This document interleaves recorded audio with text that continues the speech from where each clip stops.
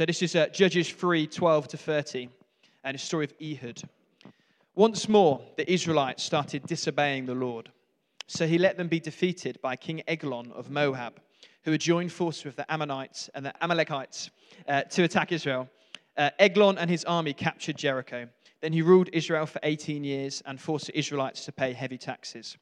The Israelites begged the Lord for help, and the Lord chose Ehud from the Benjamin tribe to rescue them.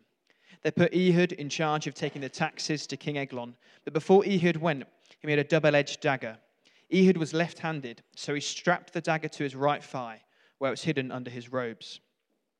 Ehud and some other Israelites took the taxes to Eglon, who was a very fat man. As soon as they gave the taxes to Eglon, Ehud said it was time to go home.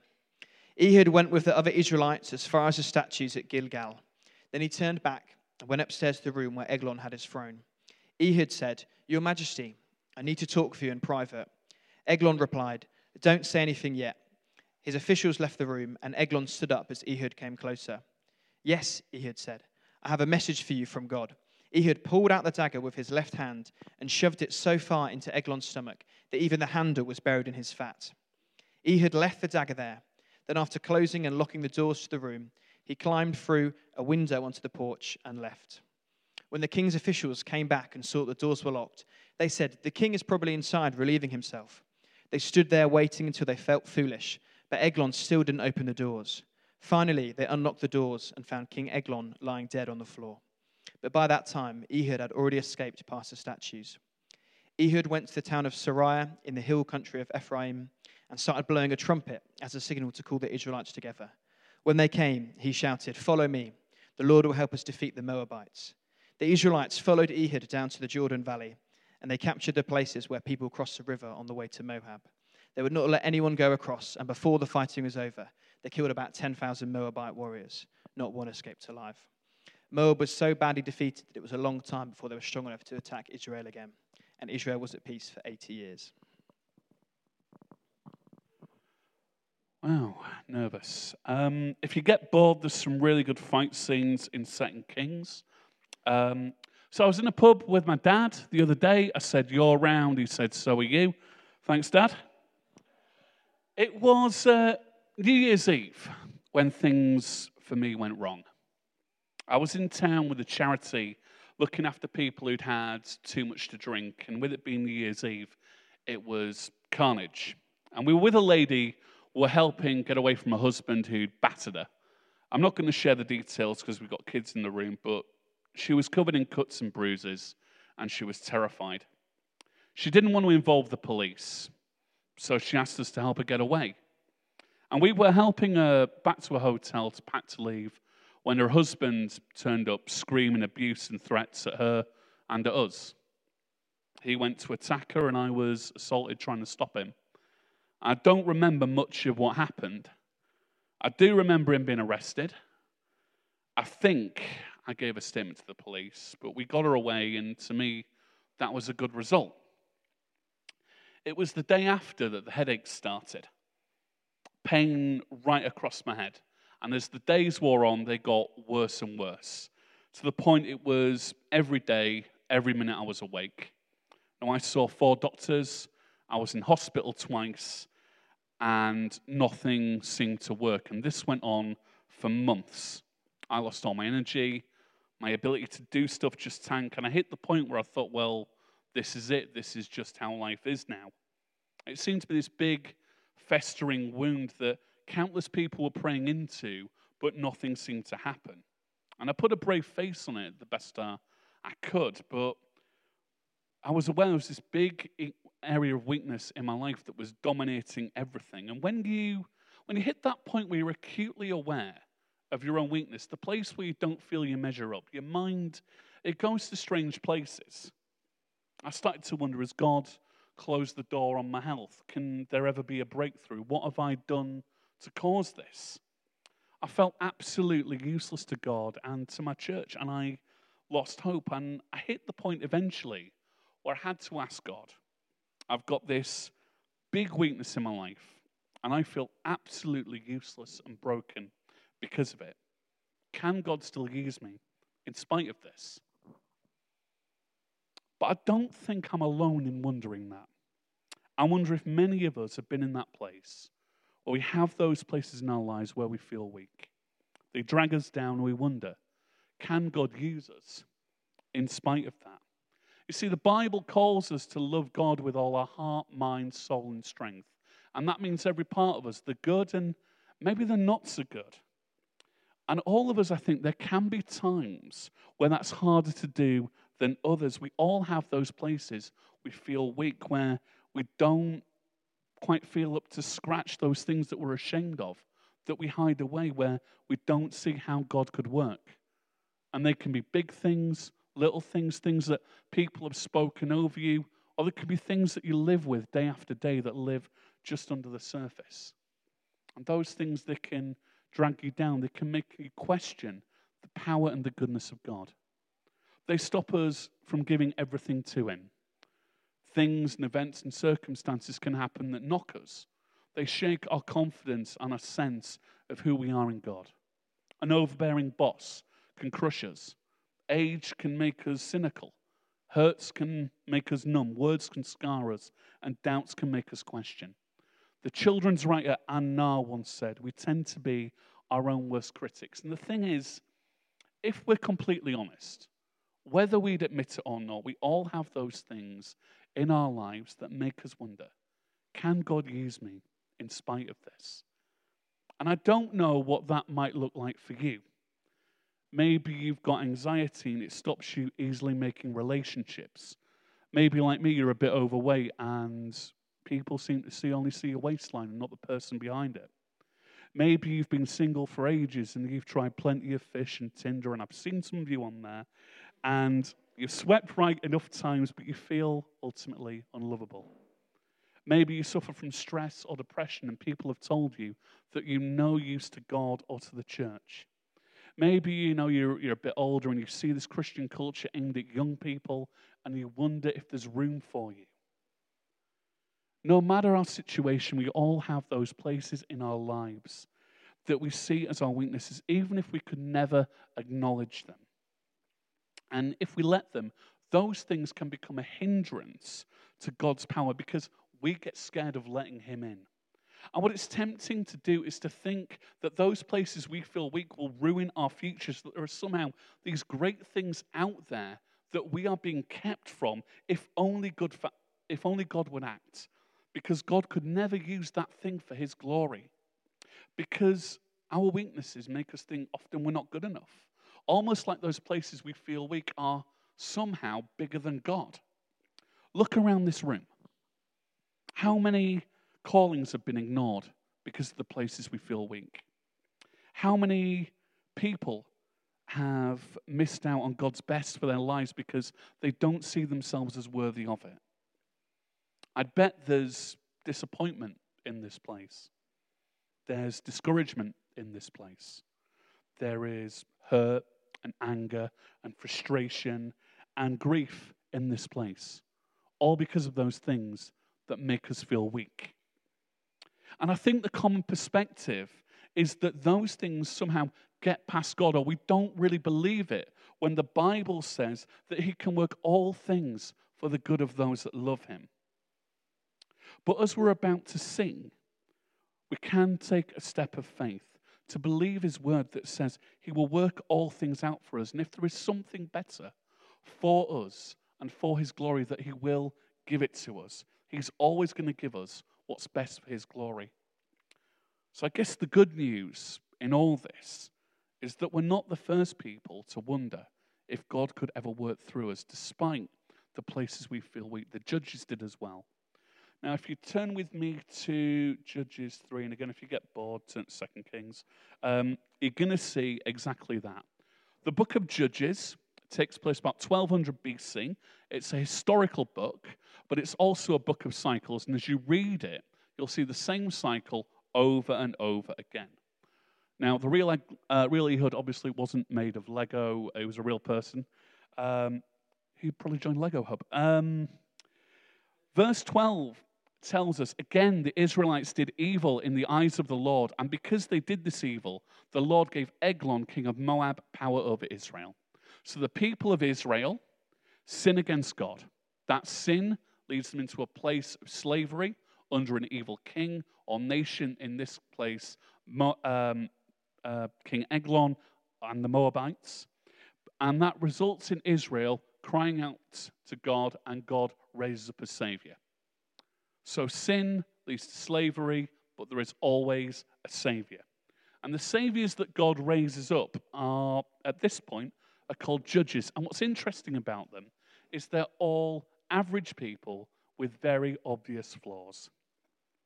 Gideon was a man who was called to be a war leader, but was such a coward he hid from God in a wine press. I don't know what a wine press is, but Deborah was a woman leading at a time when women were wrongly considered second-class citizens. Samson was a bit of a muppet who was blessed by God but did nothing but mess up over and over. There's nothing special about them, nothing really that sets them apart. Just like us, they're normal people, but they didn't let their places they were weak get in the way of God working through them. And so we come to Ehud, Lego Oriel, and I like Ehud because he seems to just be a normal bloke. There's nothing fancy or pretentious about him. Verse 15 tells us, again, the Israelites cried out to the Lord, and he gave them a deliverer, Ehud, a left-handed man, son of Gera the Benjaminite. Now, what's interesting is that Ehud is described as left-handed. Now, it doesn't just mean that he used his left hand. The Hebrew translates as bound in the right hand. In other words, there was a good chance Ehud was disabled or crippled. And he comes from the tribe of Benjamin. Benjamin translates as the right hand of God, and they were famous in Chronicles being able to use both hands in battle. So there's hands everywhere. But what you've got, effectively, is a tribe that can use both hands in battle. And Ehud isn't able to do that. So by the standards of his tribe, he's seen as a lesser man because of his very obvious weakness. In fact, at the time, being right-handed was the normal, and without wanting to cause offense, being left-handed was seen as evil, so much so that we get our word sinister from the Italian sinistra, which means left-handed. So by the standards of his tribe, Ehud is lesser. By the standards of the people at the time, Ehud is lesser. He's literally a nobody with a very apparent weakness. And yet, God somehow still uses this guy above all other men to do something amazing. And how great is our God that he can take a man who the world around him says is weak, unusable, a cripple, unwanted, and use him above anyone else for the greatness of his kingdom. So Ehud is sent to King Eglon to pay tribute. See, because of his weakness, he isn't seen as a threat. He's seen as expendable, sent into the presence of a murderous, evil king. But he's able to do something that no one else could do. Judges 3:16 tells us, now Ehud had made a double-edged sword about a cubit long, which he strapped to his right thigh under his clothing. Because of his weakness, he's able to sneak a weapon close to the king. Because of that place, people see him as weak. He's able to do something no one else would be able to do. And verse 19 tells us, the king said to his attendants, leave us. And they left, because the king feels secure enough in the presence of Ehud, because all King Eglon sees is Ehud's weakness. But the very thing that seemed like a setback for Ehud for his entire life, being bound in the right hand, was actually a setup for God to do something amazing through him. Look at the victory that Ehud achieves. Verses 20 to 21 tell us, Ehud then approached him while he was sitting in the upper room of his palace and said, I have a message from God for you. As the king rose from his seat, Ehud reached with his left hand, drew the sword from his right thigh and plunged it into the king's belly. It sounds a bit like a cheesy action film. There's a lot of fairly graphic detail in this passage. It's brutal, it's nasty, it can be really easy to over-spiritualize this stuff or explain it away. But we need to see it's real. And we need to see it's real through what God empowered Ehud to do, because we need to recognize that this can happen for us as well. Because like Ehud stabbing the evil King Eglon, there is a crunch point with this stuff. there is a point where God is going to call each of us to act in that place where we feel weak, to do things for his glory despite our weakness. And we have a choice. And we can hide in our weakness. We can make an idol of the way people see us, the lies that are spoken over us. We can let ourselves get so entrenched in ways of thinking and acting that it breaks us. Or we can do what Ehud did. We can act in that place of weakness. We can make a decision not to be defined by it, not to be bound up by it, but to see God act through it. Like the passage, it might not be pretty, it might not be something comfortable, but God can work through our weaknesses for his glory. Verses 29 to 30, we see Ehud lead the Israelites to conquer the Moabites, killing 10,000 of them, leading the land peace for 80 years, something that should really have been impossible for anyone in Ehud's position. But it's something that God does, working through Ehud's obedience, through that place he feels weak, to bring complete freedom, mercy, and justice for his people. Because in that place you feel most vulnerable and you feel most weak. That's the place where God's power can be made most perfect. So you could probably sum this story up as, I don't know, lefty killed hefty, maybe. But so what? 3,000 years ago, someone stabbed a fat bloke. Who cares, right? It's easy to say it's the Old Testament, doesn't apply to us. But aren't we all a bit like Ehud? Because like Ehud, you will have those places you feel weak, whether you'd acknowledge them or not. And like Ehud, you have a choice. And you can stay bound up in that weakness. You can trapped by doubt, fear, and hurt. So we can do what Ehud did and take a step of faith and let God act through it. Because in recognizing that place where we feel weak and confronting it, that should be the very thing that drives us back to a perfectly loving and holy God. Because what if that thing in your life that you consider your biggest weakness, the thing that you think God could never use, that you hide away from, was not a thing that God had forgotten, but it was the very place where God's power could be made most perfect in your life? The Apostle Paul says in 2 Corinthians 12:9, "But he said to me, my grace is sufficient for you, for my power is made perfect in weakness. Therefore I will boast all the more gladly about my weakness, so that Christ's power can rest in me."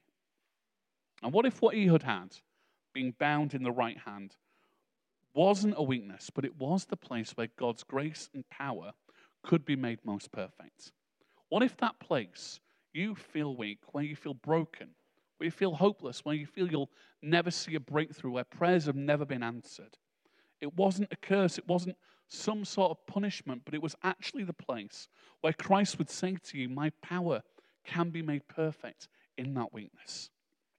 Your biggest place that you feel weak might just be God's greatest platform to display his glory and power in your life.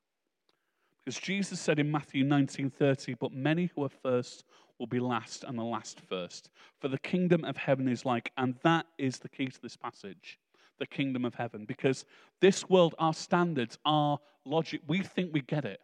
We think we know what's right and wrong and what God can and can't act through and where we feel weak. But in the kingdom that Jesus is building through his church, through those who would call him Lord, Jesus wants to radically redefine your concepts of weak and strong. And that's important because if we try and impose our standards onto God, rather than letting God impose his standards onto us, we are going to miss out on so much that God has for us. Because in that place, we are most vulnerable. Where we are most weak, that's the place that God's power can be made most perfect. And there was one who, in the moment of his biggest weakness, did the most good. All the Gospels talk about the crucifixion of Jesus. He lived a perfect, sinless life, and he was beaten, tortured, whipped, and nailed to a cross. And on that cross, he cries out, my God, why have you forsaken me?" And at that moment when the Father turns his face from his only Son and Jesus takes the punishment, he takes our place on the cross that we have earned through our sin. Through the Son of God making himself less, we are made right with God. A way to God is made for us through the death and resurrection of Jesus Christ alone. And in that moment of intense vulnerability for Jesus, that moment he cries out, Jesus did the most good for us. We are restored and we are redeemed only because of Jesus Christ. And what Ehud did was a picture of what Jesus Christ would do on the cross. Because just like Jesus, Ehud acted in that place of weakness. And he did something amazing. And each of us is called to be like Ehud. Fearless, brave, no matter how much that place we feel weak hurts us or how hopeless it seems. And for you, that might mean that we find those areas you feel you're weak and we take a small step of faith like Ehud. We ask God, how can you be glorified through this? I'll give you an example. Some of you might remember when we talk about the year of invitation, Christian spoke about a lady that came here.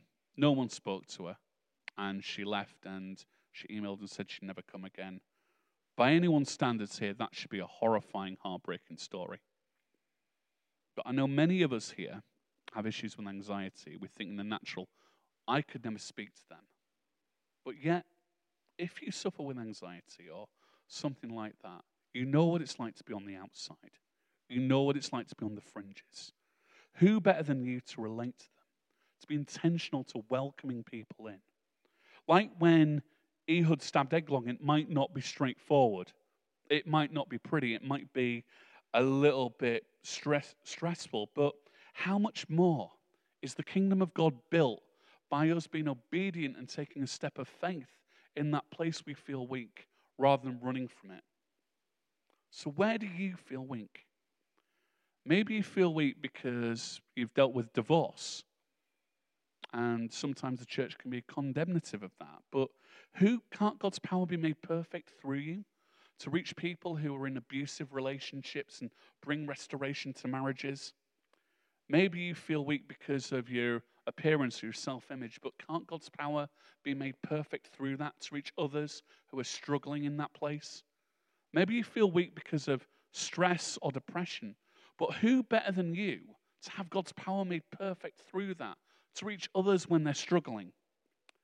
Maybe you feel weak because of your age. Maybe you feel you're getting on a bit and nothing to contribute, but who better than you to have God's power work made perfect through that to impart wisdom and knowledge and bring up and raise up a new generation?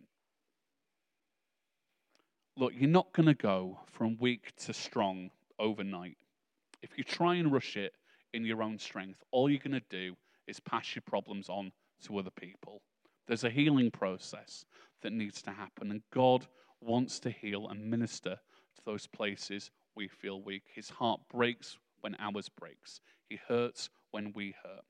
But 1 Samuel 26:23 says the Lord rewards everyone for their faithfulness and righteousness, and it starts with a step of faith in the place we feel weak.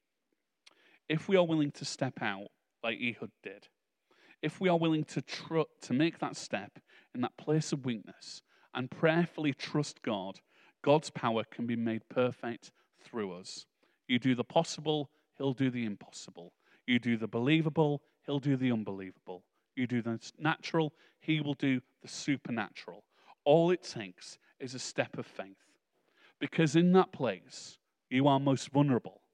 Where you are most weak, that is the place that God's power will be made the most perfect. And imagine what would happen in our community if all of us began to model that kind of faithfulness in the places we felt weak. Imagine if we were a church and a movement that wasn't just defined by our very, very obvious strengths and what we did well, but instead we were known for the things that we struggle with, the places we don't get it right. Imagine if we were faithful enough to stand in those places, corporately and individually, and say, God, how can you be glorified through this? Imagine if people looked at us as individuals, families, as a church, and they saw where we're strong. They saw our great music and the great preachers that we have and the great leaders, But more than that, they saw the places where we're not getting it right. And through that, they saw God's power made perfect, changing lives, bringing restoration, healing the sick, tearing down barriers and strongholds. How different would this city be? How different would our lives be? How different would the lives of people be if they would see the love and hope and forgiveness that can only come through knowing Jesus Christ as Lord? So this summer, as we go our separate ways, as we recalibrate for next term and everything that brings with it, be it hubs and the move to Burnhome, I want us to ask ourselves, where do we feel weak? Let's not be afraid to open that door anymore, to look at ourselves and ask the question. And like Ehud, let's ask God, how can you be glorified through this? And like Ehud, let's take a step of faith in those places. And my prayer for us this summer is that we would be brave enough to let God into those places we feel weak, that we would be faithful enough to take that step of faith, and that we would see God lifted high and lives transformed because of what we do, what he does through our weaknesses. Let's pray. Father God, thank you for who you are. Thank you for everything that you're doing. I pray, God, that you would speak to each of us today in that place we feel weak, whether we want to acknowledge it or not, Father. I pray that you would make us bold, that you would make us strong, Father. You'd give us that same spirit that Ehud had to lead us to that place where we can say, God is lifted high and lives are changed because of what you've done through that place we feel weak. In Jesus' name, amen.